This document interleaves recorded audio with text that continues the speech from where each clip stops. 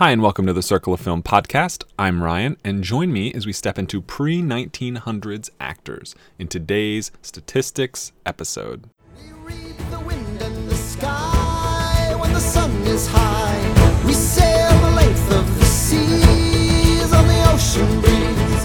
At night we name every star. We know where we are. We know who we are. Like I mentioned a few episodes back, I wanted to try a different format for top 10 actor lists.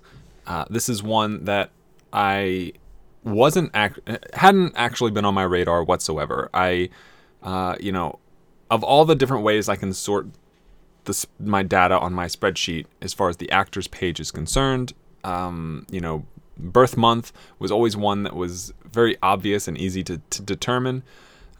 Recently, I've decided to track birth country or state if it's in the United States. So that's another one I'm toying with, but that data is pretty far from fully realized. And so I wasn't really ever thinking about by decade.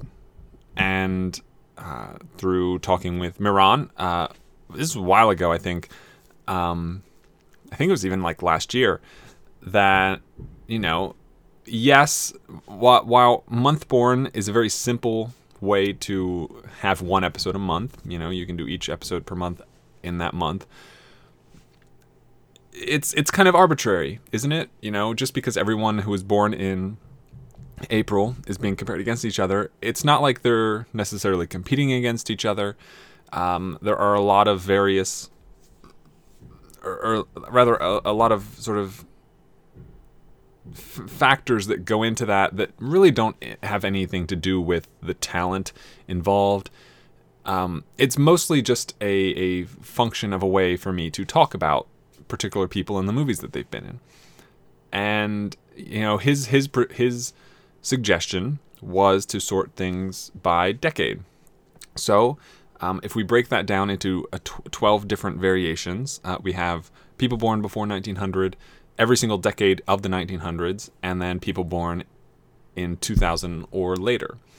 And that breaks it down pretty nicely into 12 distinct subsets. And while in this scenario, you're definitely going to have some subsets that are drastically different from others. In particular, the post-2000 grouping, I don't think it has nobody in like the top 100 actors on my spreadsheet. At least as of right now. Obviously, if that episode comes out next March, which is what would projected to be, that could change. But it's, when the oldest someone could be from that subset is 18, it doesn't give you a large library of films, and it doesn't give you a large variety of roles for most of those people to have been in. But I like this idea. At the time, I wanted to make sure I wrapped up the whole year's worth of month-born actors before I moved into something else. That being said, it probably should have started last month, but I wasn't thinking about it. I don't know, it slipped my mind. So we're a month behind, and that's okay, because everyone makes mistakes. So without any more hemming and hawing, we will now move into my top 10 actors who were born before 1900. Countdown 10, 9, 8, 7, 6, 5, 4, 3, 2. Oh no! First thing you got to be aware of is that most of these are going to be names you're probably not familiar with. Heck, most of them are names that I couldn't pick out of a lineup. You could probably have a lineup of all 10 of these names, and I would be able to recognize definitely two, maybe three, looking at the list here, maybe three on a good day. So it's less about the person and more about the films they've been in. And as you'll see, there's a lot of crossover. So number 10 in the pre-1900s acting category, born September 6th, 1893, and passing February 5th, 1965 at the age of 71. From Missouri, our own Missouri, with 11 films to his name and an average film rating of 74.82. Just one film rated below a 50, so only one bad film on this resume with a value of 10. Their score is 73.31 for an overall ranking of 91st. So everyone in this top 10 is top 100 material. And that is Irving Bacon. Right. Who is Irving Bacon? So Irving Bacon was kind of a minor character actor. He has been in over 250 films at least. He's got 263 credits on Letterboxd. I've seen 11, so that is a paltry 4% of his total number of films. But so there's a lot of people like this in this top 10 and in the 1800s specifically, and they're going to be very present for a while, but I think in time these sorts of people will slowly drop down their rankings. I think it's inevitable that I get to some of the quote-unquote bad movies that these people have been in. Irving Bacon, in particular, has been in such films as Gone with the Wind, His Girl Friday, You Can't Take It With You, It Happened One Night, Mr. Deeds Goes to Town, The Grapes of Wrath, A Star is Born, the Judy Garland version, It Started with Eve, Shadow of a Doubt, the Broadway Melody of 1940, and his only bad film that I've seen is San Francisco. Some really good films in there. Gone with the Wind, my favorite of the 11. But I really enjoy His Girl Friday, You Can't Take It With You, It Happened One Night, Mr. Deeds Goes to Town. All pretty great movies, and he is got a good resume, right? Like, it's only 10th out of the people born before 1900, but 91st out of every single actor I've seen is nothing to sneer at. And the resume kind of speaks for itself. Any of those films I mentioned that you haven't seen, I guess with the exception of San Francisco and Broadway Melody of 1940, I think are good. I would recommend them to watch.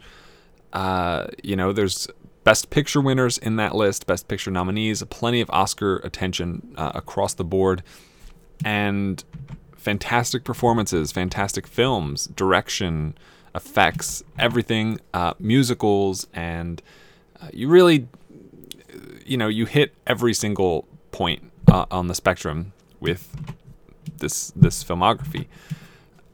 So looking at some of the just kind of looking at the bio here that he has on Letterboxd, he was known as a minor character actor. Irving Bacon was kind of known for his bug-eyed bewilderment that he expressed, or maybe cautious frustration. If I'm looking at, say, Gone with the Wind, to see what he was credited as. Ignore that noise. He was a corporal in Gone with the Wind, for what that's worth. In You Can't Take It With You, he played Henry, the head waiter. And in It Happened One Night, he played a gas station attendant. So, fairly extra uncredited roles for this guy.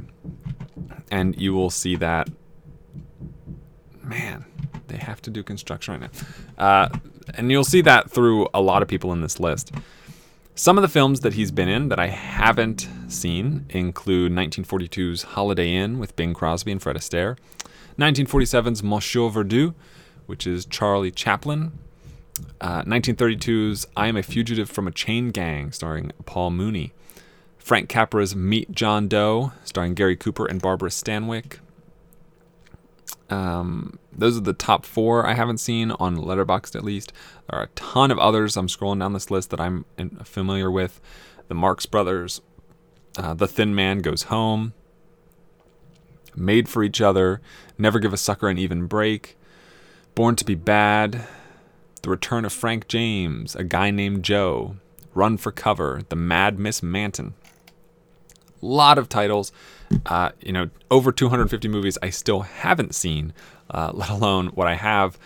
And that's kind of the name of the game, right? It's a quantity over quality assessment, looking at the total number of films. But, if even 50 of these 250 films are good to great, and they're the first ones I see, then, it's going to be a while before I get to the bad ones, and by that point, he'll have gained he'll have such a higher score, so much more value, a higher average film rating, that it'll be that much more difficult to drop his placement. So Irving Bacon, bug-eyed, cautiously frustrated, and generally he ended up playing a sort of servile parts. So the bio here lists mailmen, milkmen, clerks, chauffeurs, cabbies, bartenders, soda jerks, carnival operators, handymen, and doctors. So yeah, he had plenty of work, and he was working pre-sound era and post-sound era as well. And even was on television. This is saying he was on television programs Laramie and Wagon Train, as well as December Bride and The Real McCoys. He was even in a couple of episodes of I Love Lucy. So he's been everywhere you can think of. And that is Irving Bacon, number 91 overall, number 10, born before 1900. Not a lot to talk about with people who really don't have big roles in movies. So, moving on to number 9. This person was born September 19th, 1888, and passed October 6th, 1953 at the age of 65, born in Ohio. With 10 film credits that I've seen, an average film rating of 76 flat, no bad films yet to speak of, a value of 10.5, and a score of 73.83, ranked 85th overall, is Porter Hall. Now, Porter Hall, not quite as prolific as Irving Bacon, only 64 film credits on Letterboxd. I've seen 10 of them, about 15%. He is a character actor. He is... unlike Irving Bacon, Porter Hall was much more relegated to villains. He played a lot of villains. He also played a lot of sort of like incompetent characters. His bio lists him as typically playing movie villains or, quote, comedic incompetent characters. Some of the films that he's been in are Ace in the Hole, Mr. Smith Goes to Washington, His Girl Friday, Double Indemnity, Miracle on 34th Street, Sullivan's Travels, The Thin Man, Going My Way, The Petrified Forest, and The Story of Louis Pasteur. And yeah, none of those are bad. Petrified Forest and Louis Pasteur, I think, are fine. They're just average. But everything above that, I like or really enjoy, particularly Ace in the Hole, which I've seen quite recently. I think it's fantastic. I did talk about it. I guess it was a March movie? February movie? I think it was a February movie. Top 10 February movies. So, Porter Hall, also a character actor, less of a minor character actor than Irving Bacon, but also not the same types of characters. So, villainous characters. He has a picture on Letterboxd. He definitely pulls off the sort of oil tycoon sort of villainous role, just in his appearance alone. The picture that they use, he's quite old, probably 60s, maybe late 50s, and doesn't really showcase that he could be a comedically incompetent character, but I'm sure I've seen movies where he has been. I couldn't pick them out for you. In the movies, in Double Indemnity, he plays... Let me see if I can find it real quick. Or not. Porter Hall. He plays Mr. Jackson, who I don't know who that is because it doesn't tell me. In Ace in the Hole, he plays Jacob Q. Boot.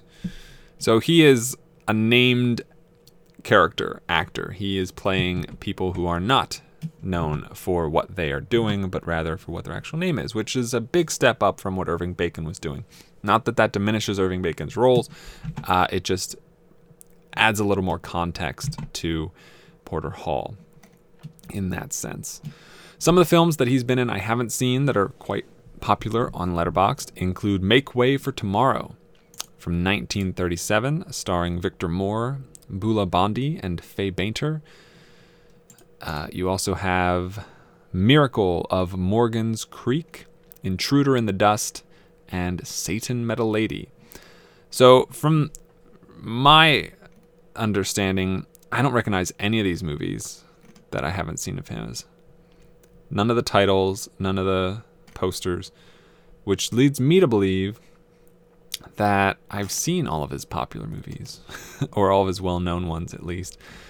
And that's probably not a good thing. He's been in a lot of the Bulldog Drummond films, which I have acquired to watch for that kind of exact purpose.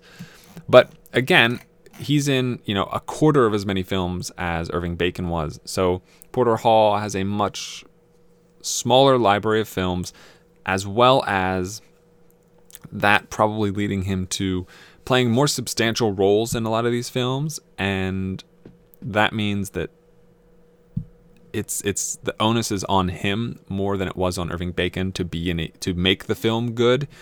So at the moment, that's gone quite well for him. But I think a lot of the films that I listed, Mr. Smith Goes to Washington, His Girl Friday, Double Indemnity, Miracle on 34th Street, these were films I think that were bolstered by not Porter Hall.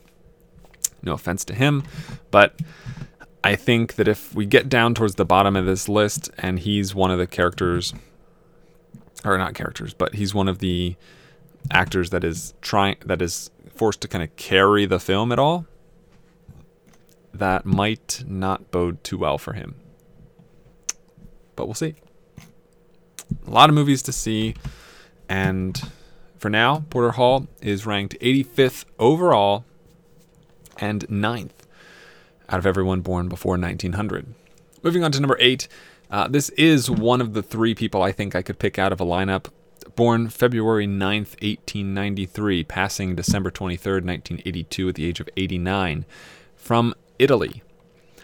With 19 film credits to their name, an average film rating of 68.84, a value of 12, and an overall score of 74.29, to be ranked 82nd overall and 8th from people born before 1900 is Gino Corrado.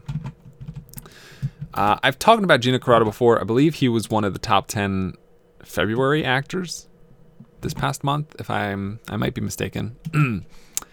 And he's a little bit more present in the movies than even Porter Hall was, in my opinion. And because of his ethnicity as an Italian, it is a lot easier, I think, to pick him out of not just a movie, but also a lineup. Some of the films, you gotta. He kind of finds roles that are, on the one hand, kind of more like Irving Bacon. In Grapes of Wrath, he just plays chef. But and even in Gone with the Wind, he is credited as minor role. And I'm looking here for a couple of other credits for him. Or in Sunrise, A Song of Two Humans, he plays manager of hair salon. So I guess perhaps I misspoke. Not who I'm thinking of. He's been in some of the best films going. I would say Casablanca is one of my favorites. That is the best film I've seen him in. Gone with the Wind, I mentioned. The Great Dictator, Charlie Chaplin. Rebecca is fantastic as well. Mr. Smith Goes to Washington. Citizen Kane. I already mentioned Sunrise, A Song of Two Humans. Mr. Deeds Goes to Town. Grapes of Wrath. Harvey with James Stewart is very good. A Day at the Races is the Marx Brothers film, which is good. Top Hat, Kitty Foyle, and Dodsworth. Kitty Foyle, Dodsworth are fine. But he does have a handful of bad and even awful films. A Farewell to Arms I watched fairly recently, and I was not the biggest fan of that. Three Coins in the Fountain, I think is terrible. Like real terrible. The Strange Love of Martha Ivers, I also am not a big fan of. And To Each His Own, I think is not so great either. So Gina Carano, who's been at the top and been even in the top 50 in the past, is someone I've seen on the spreadsheet quite often, someone I have actually sought out in order to drop their ranking on multiple occasions, as evidenced by the handful of bad films that he's been in. And that's really not been enough. He's still 82nd overall.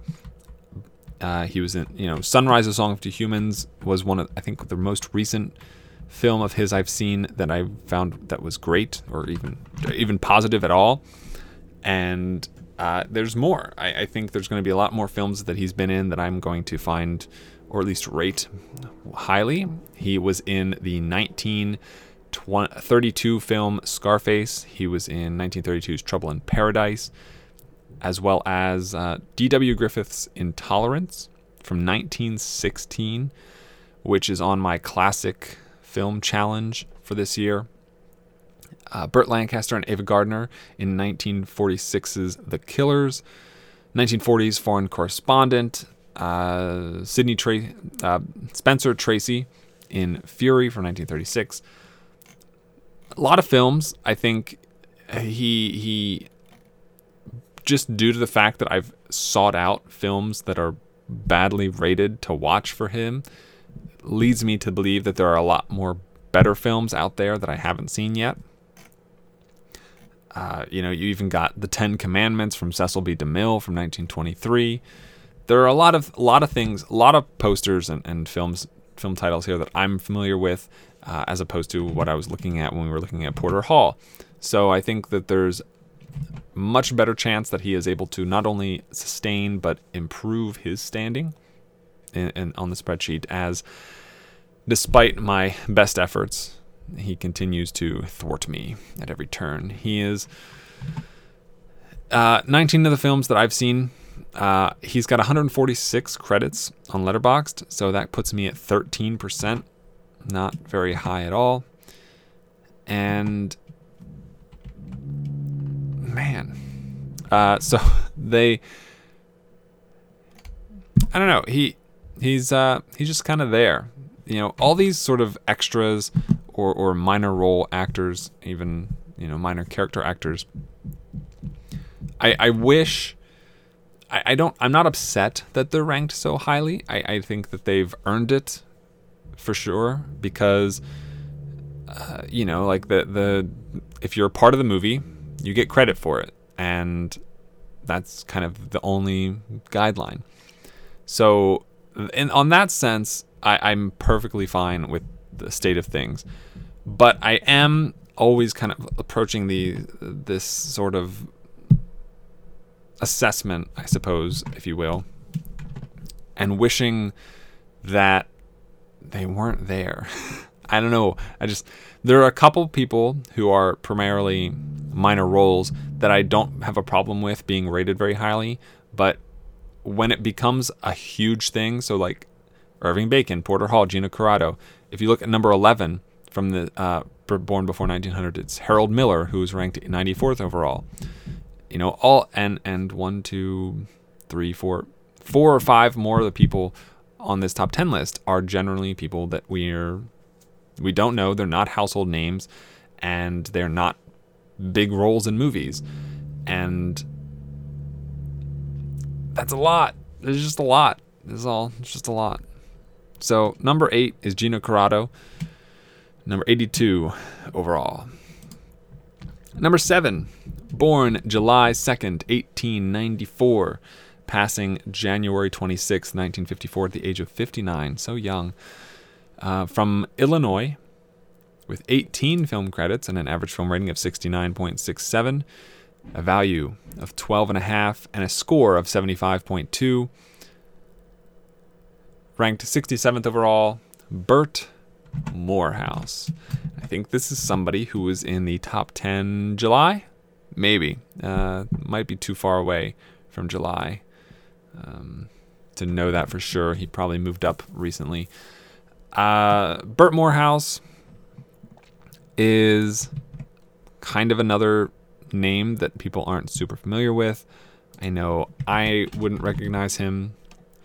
For example, in Citizen Kane, he was credited as Man at Xanadu Great Hall, which tells me about all I need to know. He didn't play big roles.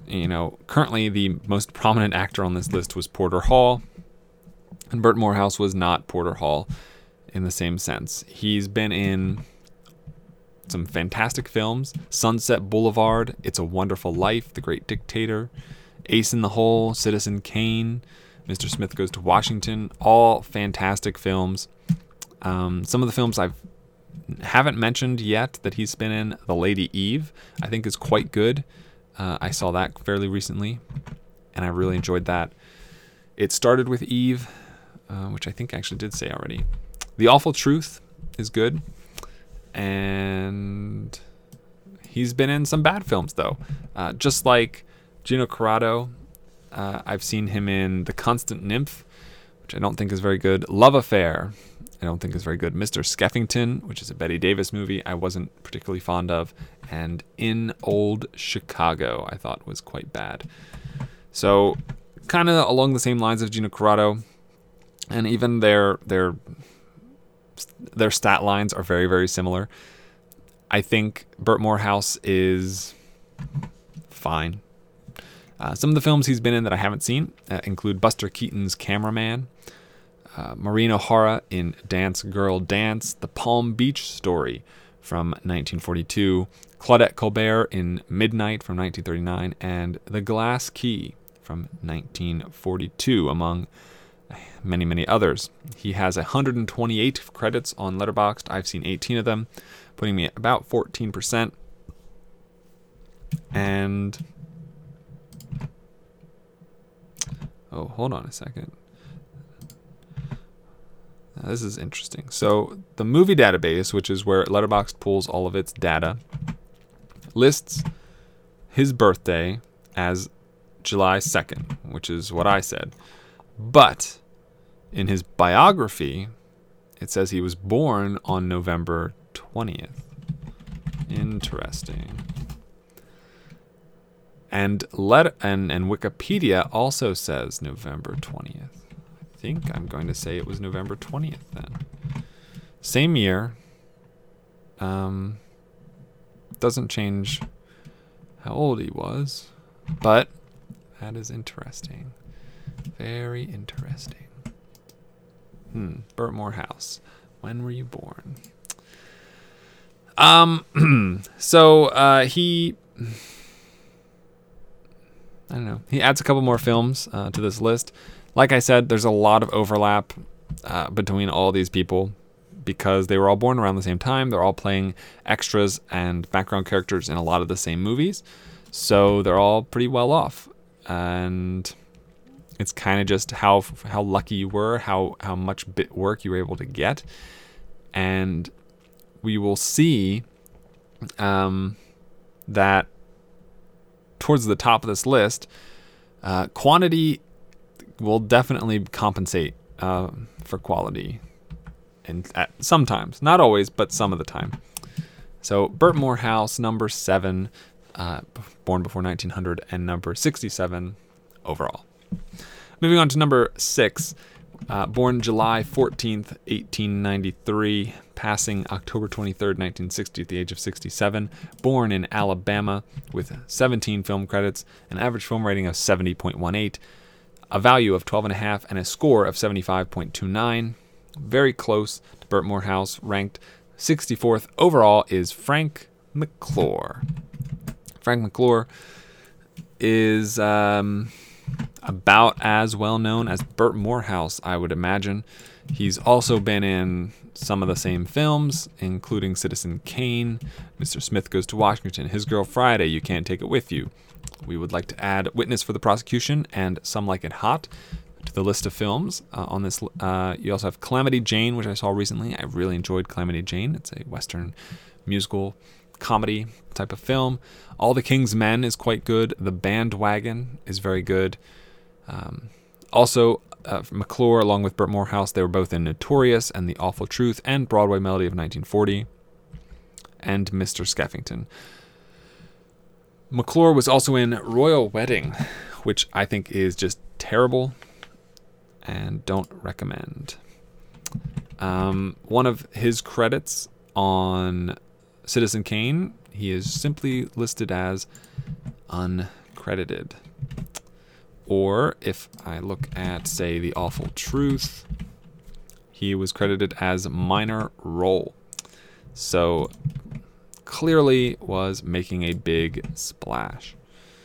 In Some Like It Hot, he's credited as Speakeasy Patron. So, that's an actual title. Frank McClure was in some good movies. And I would say to add films to this list of recommendations, these are classic films I think that still hold up. Calamity Jane, I really enjoyed. As I mentioned, it is a musical. It is a comedy western starring Doris Day and others. And it's fun. It's just a lot of fun. And I think that's it's from 1953. And I think that the biggest thing that could have made that film better is if it was gay and not straight. Because I don't know, it doesn't really diminish the film, but it does it seems counterintuitive if you're approaching the film without the assumption that it's supposed to be straight. But that's just me. And some of the films Frank McClure's been in that I haven't seen yet include The Killers, Ernest Hemingway's The Killers, starring Burt Lancaster and Ava Gardner, which I've mentioned in the past. The Talk of the Town with Cary Grant and Jean Arthur. The Woman in the Window, Somebody Up There Likes Me, The Secret Life of Walter Mitty from 1947. And The Invisible Woman from 1940. I've seen 17 films that he's been in, according to Letterboxd, and he has 57 credits total. So it's about 29%, so pretty decent percentage for Frank McClure, all things considered. And there's still a lot of films on here that I'm very familiar with, at least in title, maybe not in reputation. So looking forward to that. I'm sure next time he pops up, I'll be at like 25 to 30 of his films. That's just kind of how things go. If you watch a lot of older films, they'll really add up. And yeah, so that is Frank McClure, number 6, pre-1900s, and number 64 overall. We now move into the top 5, and for the first time, we really have a name that I think people recognize and that I think you would be familiar with. Born October 4th, 1895, passing February 1st, 1966 at the age of 70, from Kansas. With 9 film credits and an average film rating of 79.78, no bad films, a value of 11, and a score of 76.27. Ranked 49th overall. And 5th, born before 1900, is Buster Keaton. So we have a name, an actual popular, well-known name of Buster Keaton. One of the premier silent film comedy actors. He, along with Charlie Chaplin and is it Frank Lloyd? Harold Lloyd? Harold Lloyd. I believe. Harry Lloyd? Harold Lloyd. The three of them were kind of the pioneers for this sort of a film. And Buster Keaton, at the moment, is my second favorite of the three of them. But again, I've only seen 9 of his films, so there's still a lot of experience I have to gain. Some of the films of his that I have seen include The General, Sherlock Jr., Steamboat Bill Jr., 1 Week, which turns out to be one of Kyle's top 250 movies, The Navigator, and then a couple of films that aren't actually quote-unquote Buster Keaton films. So he has a role in Sunset Boulevard, Charles Chaplin's Limelight, Around the World in 80 Days, Best Picture winner, It's a Mad, Mad, Mad, Mad World. So he, unlike Chaplin, for the most part, was also in movies he wasn't making himself. And it's definitely benefited him as far as statistically, but it doesn't mean... it means that, like, despite the fact that I've seen him in 9 films, only like 4 or 5 of them are traditional Buster Keaton films. And so I have even less experience than it appears that I have with his acting and directing style. I think Sherlock Jr. is incredible. It's my favorite of his original films. He plays a role of himself in Sunset Boulevard, so if you ignore that, Sherlock Jr. becomes the best film he quote-unquote acts in. And I love Buster Keaton. I think he is hilarious. I do need to sort of venture out and see more of his films. Some of the ones I haven't seen that I really would like to: Cameraman, 7 Chances, Our Hospitality, College, The Goat, Go West, The High Sign, Neighbors, 3 Ages. Pretty much everything on this list of films that he's been in, I'm fascinated in watching. I think that'll be very fun, very enjoyable. I've been watching a lot of Chaplin lately, as he was born, I think in April, maybe March, and so I was watching a lot of Chaplin for that reason. So maybe I'll pivot over to Keaton for a little bit, and then kind of eventually, once I maybe double or triple the number of films of his I've seen, move into Harold Lloyd to round out the trifecta. And he's just a funny guy. He's great. His physical humor is great. It's less slapsticky than Chaplin's is, but it's very humorous. It's physical humor without the need to be slapsticky, and that's difficult. That's not an easy thing to do. You look at films that are coming out nowadays, and all the physical humor in a lot of the films coming out recently are mostly slapstick. You've got your Adam Sandlers of the world, and that's fine. And there's some great slapsticky comedy to be had, but I think it's far more challenging to pull off what Keaton is able to pull off. And I think he's the best at it, honestly. Just the best at it. So, Buster Keaton, easily the most well-known name on the top 10 list, born before 1900. I think that goes without question once you hear the rest of the names. But I think that he will be a mainstay on this particular list, and I don't see that changing anytime soon. So that's Buster Keaton, ranked 5th, born before 1900, and ranked 49th overall. Moving on to number 4, the person with the fewest number of films to make the top 10 list, born October 26th, 1875, also the quote-unquote oldest person on this list, passing December 21st, 1958 at the age of 83 from the United Kingdom, with just six film credits, an average film rating of 89, with his lowest rated film at 78, a value of 10, and a score of 76.75, ranked 48th overall, and 4th, born before 1900, is H.B. Warner. H.B. Warner is a pretty evil-looking guy. Does not look happy. in the picture that is provided on Letterboxd. He is noted as the definitive cinematic Jesus Christ in Cecil B. DeMille's The King of Kings from 1927, a film I have not seen. And he's been in 6 films that I've seen. So those are Sunset Boulevard, which is fantastic. It's a Wonderful Life, fantastic. Mr. Smith Goes to Washington, fantastic. You Can't Take With You is great. Mr. Deeds Goes to Town is great. And The Ten Commandments, which I think is very good. I'm interested in watching more, but I've only seen 6. So he's not someone who's particularly high on the radar. He was not...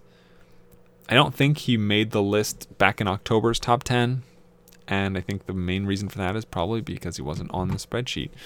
But now, looking at it, he is very much a principal actor in the films that he's in. Obviously, he's played Jesus Christ in The King of Kings. And some of the other films he's been in include Lost Horizon, All That Money Can Buy from 1941, 5-Star Final from 31, Supernatural from 33, and High Wall from 47 to go along with King of Kings from 27. He has been in 93 films, according to Letterboxd, and the 6 I've seen represent about 6% of his total filmography. He is also frequently in some of the Bulldog Drummond films, which will hopefully expand the number of films I've seen him in when I get around to those. And I'm looking forward to that. But tough to say. He in It's a Wonderful Life, he plays Mr. Gower, who, if you remember the film at all, he is the druggist in Mr. Gower, who is saved from committing a lethal medication error by James Stewart's character as a child, so the young George Bailey. In Sunset Boulevard, he appears as himself, similarly to Buster Keaton in the same vein. And his role in The Ten Commandments, the 1956 version, is reportedly his last credited role. He played Aminadab. And, his last credited role, whereas his last uncredited role was a very tiny part in Rangers from 1958. So, H.B. Warner, he is a distinctive-looking fellow and has a huge forehead. That's number 4, number 48 overall, H.B. Warner. Moving on to number 3. Born December 4th, 1888, passing December 2nd, 1968 at the age of 79, from Ireland, with 27 film credits and an average film rating of 65.96, a value of 15.5, and a score of 76.91. Ranked 44th overall, Colin Kenny. Definitely have talked about Colin Kenny in the past. He is a mainstay on the actors spreadsheet. The 27 films of his that I've seen represent 38% of his total Letterboxd filmography, which tops out at 71 films. I won't go into all of them, but a couple that I haven't named yet this episode include My Fair Lady, the original Manchurian Candidate, North by Northwest, All About Eve, The Adventures of Robin Hood, Judgment at Nuremberg, The Music Man, the 1962 version, Elmer Gantry from 1960, starring Burt Lancaster, Gunfight at the OK Corral, Johnny Belinda, which is a film I love, and highly recommend. So a lot of great films that Colin Kenny's been in. He is also primarily a bit character. In North by Northwest, his credited role is Man at Auction, in To Kill a Mockingbird, his role is courtroom spectator. So, again, not having the biggest impact on the actual film itself. But we need extras as much as we need anybody else. Some of the bad films I've seen him in, to kind of give you an idea of what to avoid, I guess, is None But the Lonely Heart, which is a Cary Grant movie. I don't think is very good. My Favorite Spy with Bob Hope, I don't like. Murder is News is pretty awful. And Charlie Chan in Shanghai, and I guess just kind of a blanket statement, all Charlie Chan films I think are pretty awful. Charlie Chan in Shanghai is quite bad. I think I've only seen 2 Charlie Chan films. So, I mean, I guess obviously not the largest authority on them, but it's a premise that I really can't get past. That's all. Colin Kenny in and of himself has the second highest number of films seen out of the top 10 list here at 27. He has one of the lowest average film ratings at just under 66. And he has the second highest value at 15.5, and is third. And some of the films of his that I haven't seen yet include White Heat with James Cagney, Foreign Correspondent from 1940, the Charlie Chaplin film Monsieur Verdoux Again, Inherit the Wind starring Spencer Tracy, Ministry of Fear from 1944, and Errol Flynn and Olivia de Havilland's Captain Blood. A lot of films here that I'm very familiar with, and even more that if you're scrolling down here, Dr. Jekyll, Mr. Hyde, The Seahawk, The Invisible Man Returns, Ziegfeld Girl, Alice in Wonderland, The House of the Seven Gables is a title I'm familiar with, Green Dolphin Street I'm familiar with, Laurel and Hardy. So, big resume and well-known resume.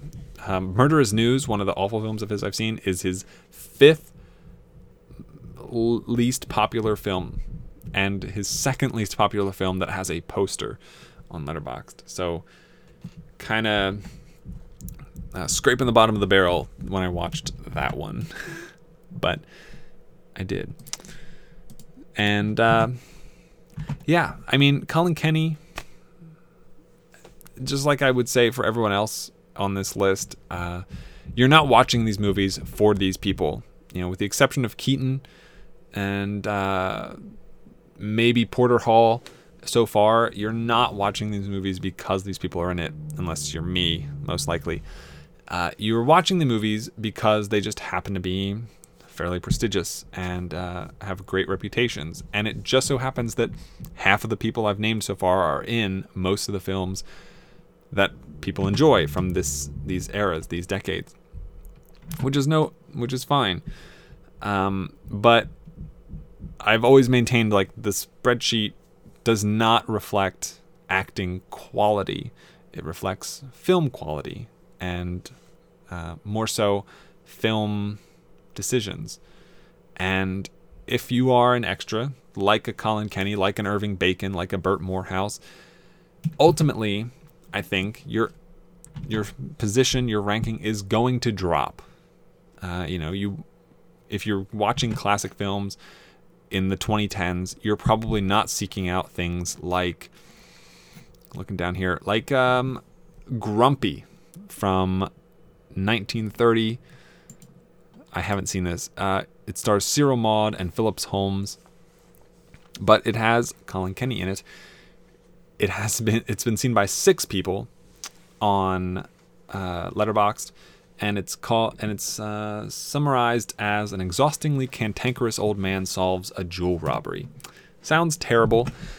I'm sure it will be, but no one's gonna watch that. There's a reason it only has 6 views on Letterboxd, and it's a different sort of approach, watching thinking of how many extras are in a movie that really don't impact the movie at all, but they're there. They're just there. That's what they do. They're there.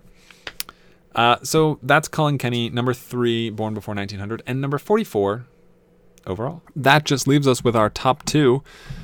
And number 2, best highest rated actor born before 1900, born in Australia on July 19th, 1891, passing April 18th, 1981, at the age of 89, with 17 film credits, an average film rating of 71.53, a value of 14.5, and a score of 78.5. Ranked 34th overall is William H. O'Brien. O'Brien has been in a lot of the movies that we've already talked about.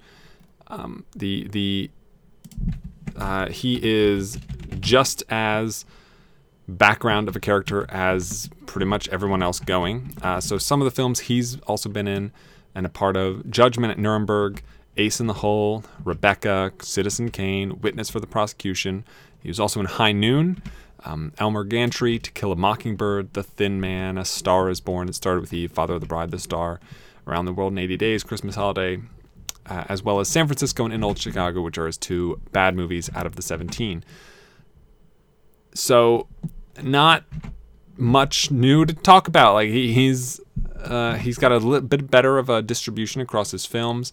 Frank McClure, who also was in 17 different films, had a breakdown of 2 films right in the 90s, 5 in the 80s, 3 in the 70s, 2 in the 60s, whereas O'Brien has 4 in the 90s, which is a huge bump, 2 80s, 4 70s, and 3 60s. The value, he has the 3rd best value, second, right behind Colin Kenny, and then very distant behind our ultimate number 1 person here.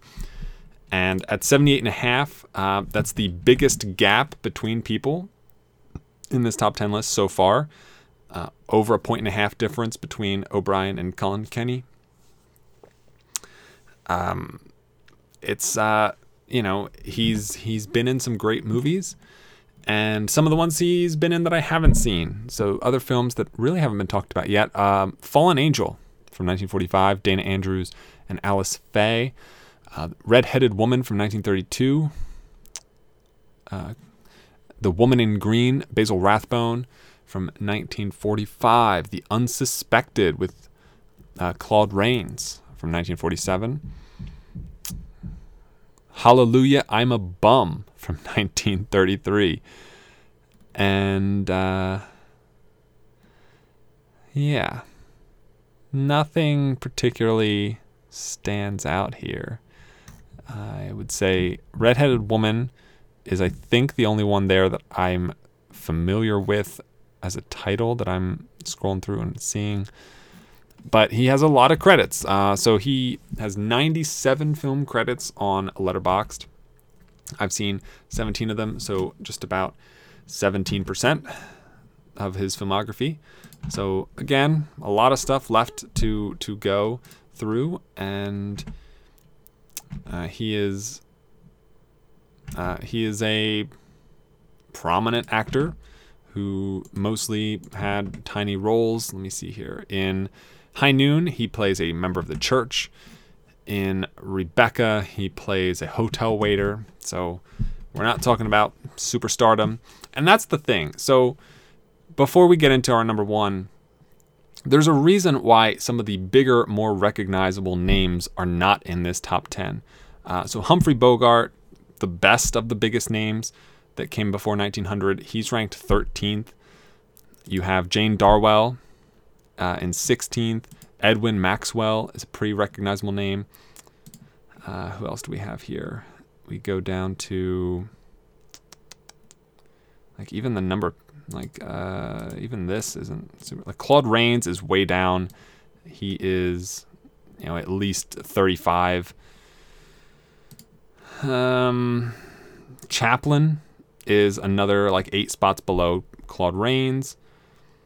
Charles Laughton is a couple spots behind Chaplin. You have Mae Marsh,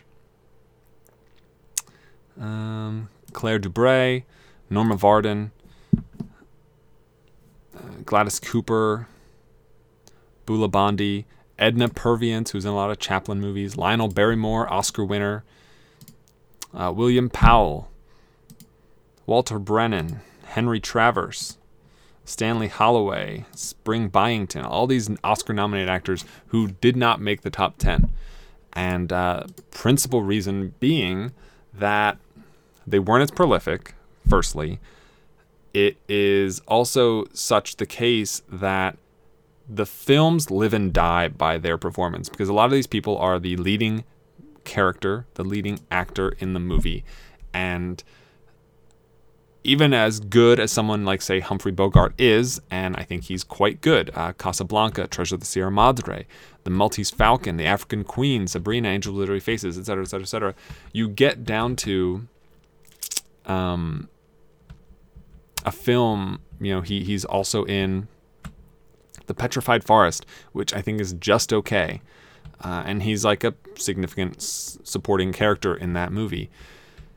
Or if you look at, say, Jane Darwell, who was in The Oxbow Incident, which I most recently watched, and I think it's great. She's an Oscar winner for her performance in The Grapes of Wrath, but she's the narrator of The Battle of Midway, which is not good. The Bigamist and Curly Top are both bad movies that she's in and has a sizable role in. Whereas when you are effectively irrelevant to the success and or failure of a movie, you don't have to worry about any of that kind of stuff, right? The pressure of the movie is not on you. You're just, sitting in a church pew waiting for the director to say cut. And, even if you look at someone like some of the most incredible actors of all time by anyone's standards, like Meryl Streep, Katharine Hepburn, Daniel Day-Lewis, there's a reason none of them are, my number one actor. And it's because, for now, obviously that could still change. I haven't seen any of their movies, but at the moment there's a reason, and the reason is that they're behind so many of these people who have such tiny roles in so many movies is because everyone is fallible, right? So, even if you look at some of the best directors, some of the best writers, everyone has something in their filmography that they wish wasn't there, or not necessarily that, but that doesn't hold up against the best of their resume. Even a Spielberg, even the Coen brothers, Nolan, Hitchcock, Scorsese, Linklater. There are blemishes on everyone's career, and the reason for that is because when your career is defined by your specific abilities, you are not perfect. But if the career is not defined by your abilities, and more so simply by the abilities of everyone else, I think you're far more likely to succeed in a broader sense of the term, at least under these parameters. So I'm not saying that the average actor shouldn't depend on their own abilities to become successful. I'm just saying that under the parameters that I use to determine these rankings, you are far more likely to be successful if you are not one of the hinges upon which the film relies on. As an actor, that's a lot different for directors, obviously, but for an actor, I think that is especially bears itself out in the data, for instance. And with that, William H. O'Brien, number 2, born before 1900, and 34th overall. Let's move into our number 1 overall actor, born before 1900. So, from Texas, born November 23rd, 1898, with 60, count them, 60 film credits, an average film rating of 64.97, a value of 28.5, and a score of 91.37, ranked second overall. Bess Flowers. So the only female, the only woman to make this top 10 is not only the best, but the second overall highest rated actor on the spreadsheet. She has appeared in the 4th most films out of anyone on the spreadsheet at 60, behind Mel Blanc, Frank Welker, and Samuel L. Jackson. She has the second highest value out of all people, second only to the number 1 overall actor at the moment, which is Sherry Lynn, and the second highest score, obviously, because she's ranked number 2. She has been in 60 films that I've seen with over 500 credits on Letterboxd. Generally considered, depending on who you're asking, the most prolific, at least actress, maybe actor in all of Hollywood ever. She is credited she's supposedly appeared in over 700 movies in a career spanning more than 4 decades. Letterboxd, as I mentioned, only has about 503 credits, and I've added a dozen, or if not more of those, as I've watched films. She started acting in 1923 and only made 3 films that year. If you follow me on Twitter, I tweeted a picture not super long ago. It's a few days back, on the 28th of March. So that was a couple Wednesdays ago. And the 58th film that I ever saw with Best Flowers in it. And I don't even remember what the movie was at this point. I don't know. But it's... I took a screenshot because it is the first time I have ever seen a movie that I know Best Flowers is in that I've actually noticed that she is in it while watching the movie. And I've looked, a lot of, just because of the nature of who she is, a lot of people have done a good job of tracking down exactly what role she is in a movie. So you will look at some of her credits, and it will show you, she is the woman that stands up and leaves ballroom, whatever, it's a very specific characterization of who she was and what character she played. And even with that specific description, it is still terribly difficult to pick her out of a crowd. And for the first time, she is actually on camera pretty substantially, given a lot of screen time. And I picked it out, and I took a screenshot, put it on Twitter. Took me 58 films to actually see her in a movie. Whew. But that's where we're at. She has been in 5 Best Picture winners. It Happened One Night, You Can't Take It With You, All About Eve, The Greatest Show on Earth, and Around the World in 80 Days. She has appeared in reportedly 23 Best Picture nominees total, making her the record holder for that statistic. The last movie that she was in was Good Neighbor Sam in 1964. She was also in a lot of television shows like I Love Lucy, and she also helped to found the Screen Extras Guild that ultimately merged with SAG in 1992, and she was one of the first vice presidents and recording secretaries of the organization. She has done a lot for film, and she has appeared in a lot of them. She is, and this is what I mean by quantity over quality. So she has been in the most bad movies out of anybody in this top 10 list. She is tied with Colin Kenny for the most awful movies out of this top 10 list, including The Greatest Show on Earth, Royal Wedding, In Old Chicago, Best Foot Forward, Nothing Sacred, Anthony Adverse, Curly Top, The Robe, Mr. Skeffington, The Bigamist, The Love Affair, The Costume Designer, and The Constant Nymph. And yet she just has such an overwhelming number of positive movies that it doesn't really fucking matter. She has been in 6 movies rated 90 or more, which is tied at 12th place for the most films rated 90 or above. She has been in 10 movies rated 80 or more, which is tied for 5th as far as that's concerned. 11 movies rated 70 or more, which is the 3rd best value there. She has been in 11 movies rated 60 or more, which is the 3rd best value there. And with 9 movies rated in the 50s, that is the 3rd best value there. So at the top in pretty much every statistic, no matter how you slice it. The only thing missing is she has never been in a film that I've given a 100 to. Her best film is Judgment at Nuremberg, which I gave a 97. And she has been in 5 films that are in my top 300. So Judgment at Nuremberg, Vertigo, Singin' in the Rain, North by Northwest, and Sweet Smell of Success. Currently all in my top 300. She is the fourth person to have reached 60 total films that I've seen them in.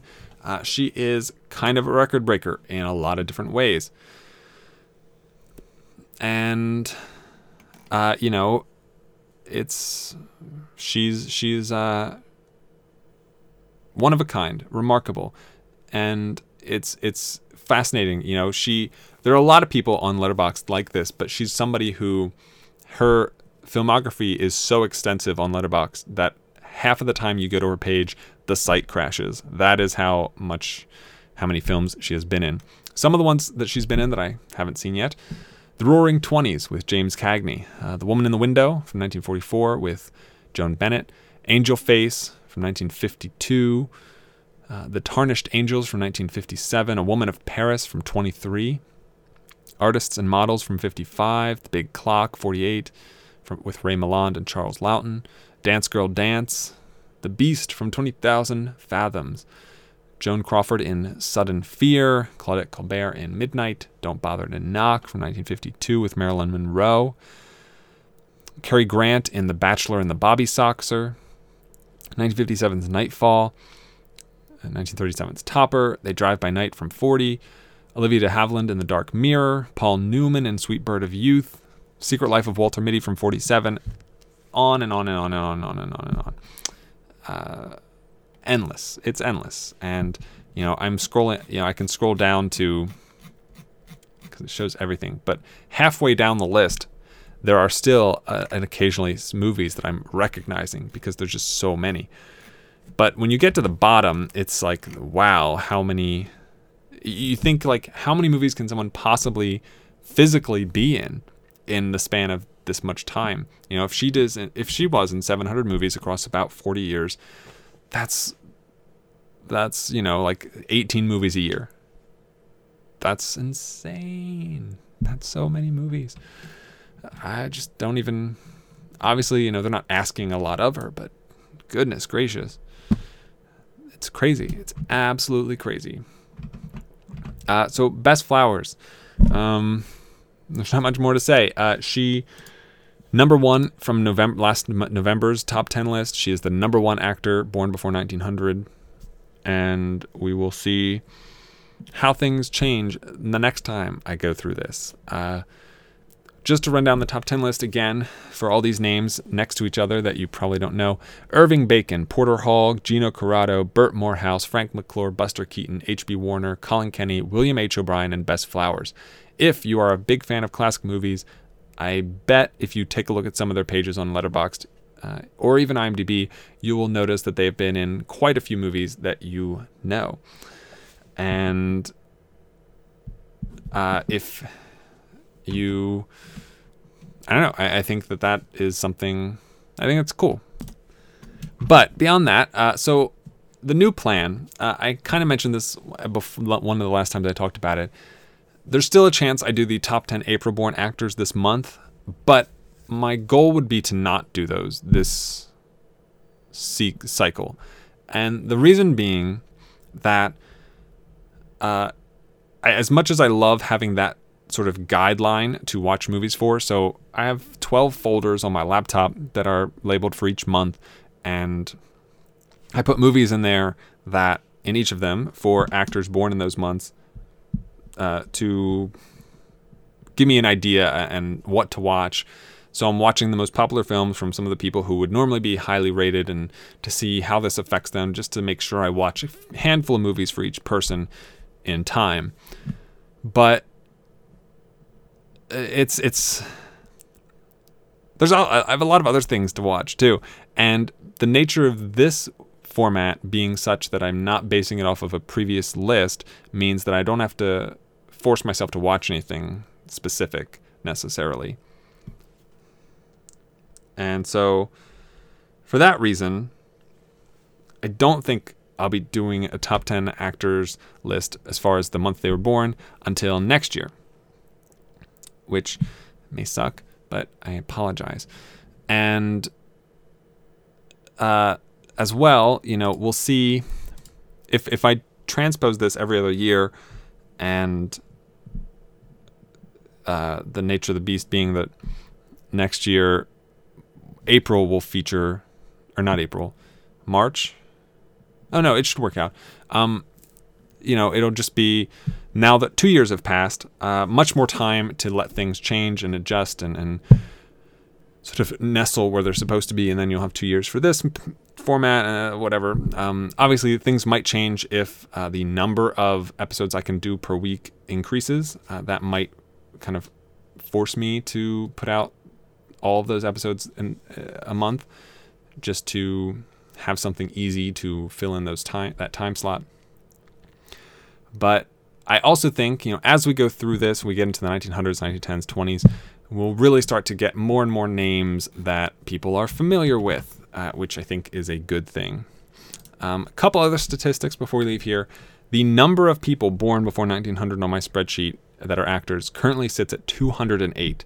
So we're looking at the top 5%. No, we're not. We're looking at, is that right? 10 out of 100. Yeah, 5%. We're looking at the top 5% roughly people who make the top 10 of this. And yeah, that's where we're at. To compare that to the 1900s, there are 171 people that are born in that decade currently on the list. And if I just to see kind of how many people within those parameters are actually recognizable names. So currently, you've got names like Cary Grant and Katharine Hepburn and James Stewart, all born in the 1900s. Laurence Olivier, Henry Fonda, Max Wagner, Lee Patrick, Leota Richards, Jean Arthur, Agnes Moorehead, Elsa Lanchester, Betty Davis, Joan Crawford, Ruth Clifford, Mary Field, Ray Milland, John McIntyre, Melvin Douglas, Herschel Graham, Ralph Bellamy, George Sanders, Ralph Richardson, Lou Ayres. A lot of people, a lot more recognizable names. Not all of them are in the top 10. We'll see just how that ends up shaking out next month sometime, as there's still plenty of, all of April left to watch movies that these people have been in, and then however much of May as we get through that. So thank you so much for listening to today's episode. Appreciate you. If you're still listening, thank you for sure, but also, sticking through probably a lot of people whose names you've never heard before, except maybe from me. And if you'd like to write in or talk to me, communicate with the show, or suggest a thing or comment, you can do that through email, circleoffilm@gmail.com, or on Twitter @circleoffilm. If you want to follow all the rest of the content released through Circle of Film, the Circle of Film podcast, or through me related to movies, you can check out circleoffilm.com for a lot of that and more. And if you would like to support what I'm doing on this show and under this name, I don't know what I meant. If you want to support this show, do it through Patreon, patreon.com/circleoffilm. Thank you so much for listening once again, and as always, have a week. So long, farewell, I'll be to say goodnight. I know she'll never leave me, even as she fades from view. So long, farewell, I'll be to say adieu. In the name of love, one night in the name of love. So long, farewell, au revoir, I'll be to say. Wait a minute. So long.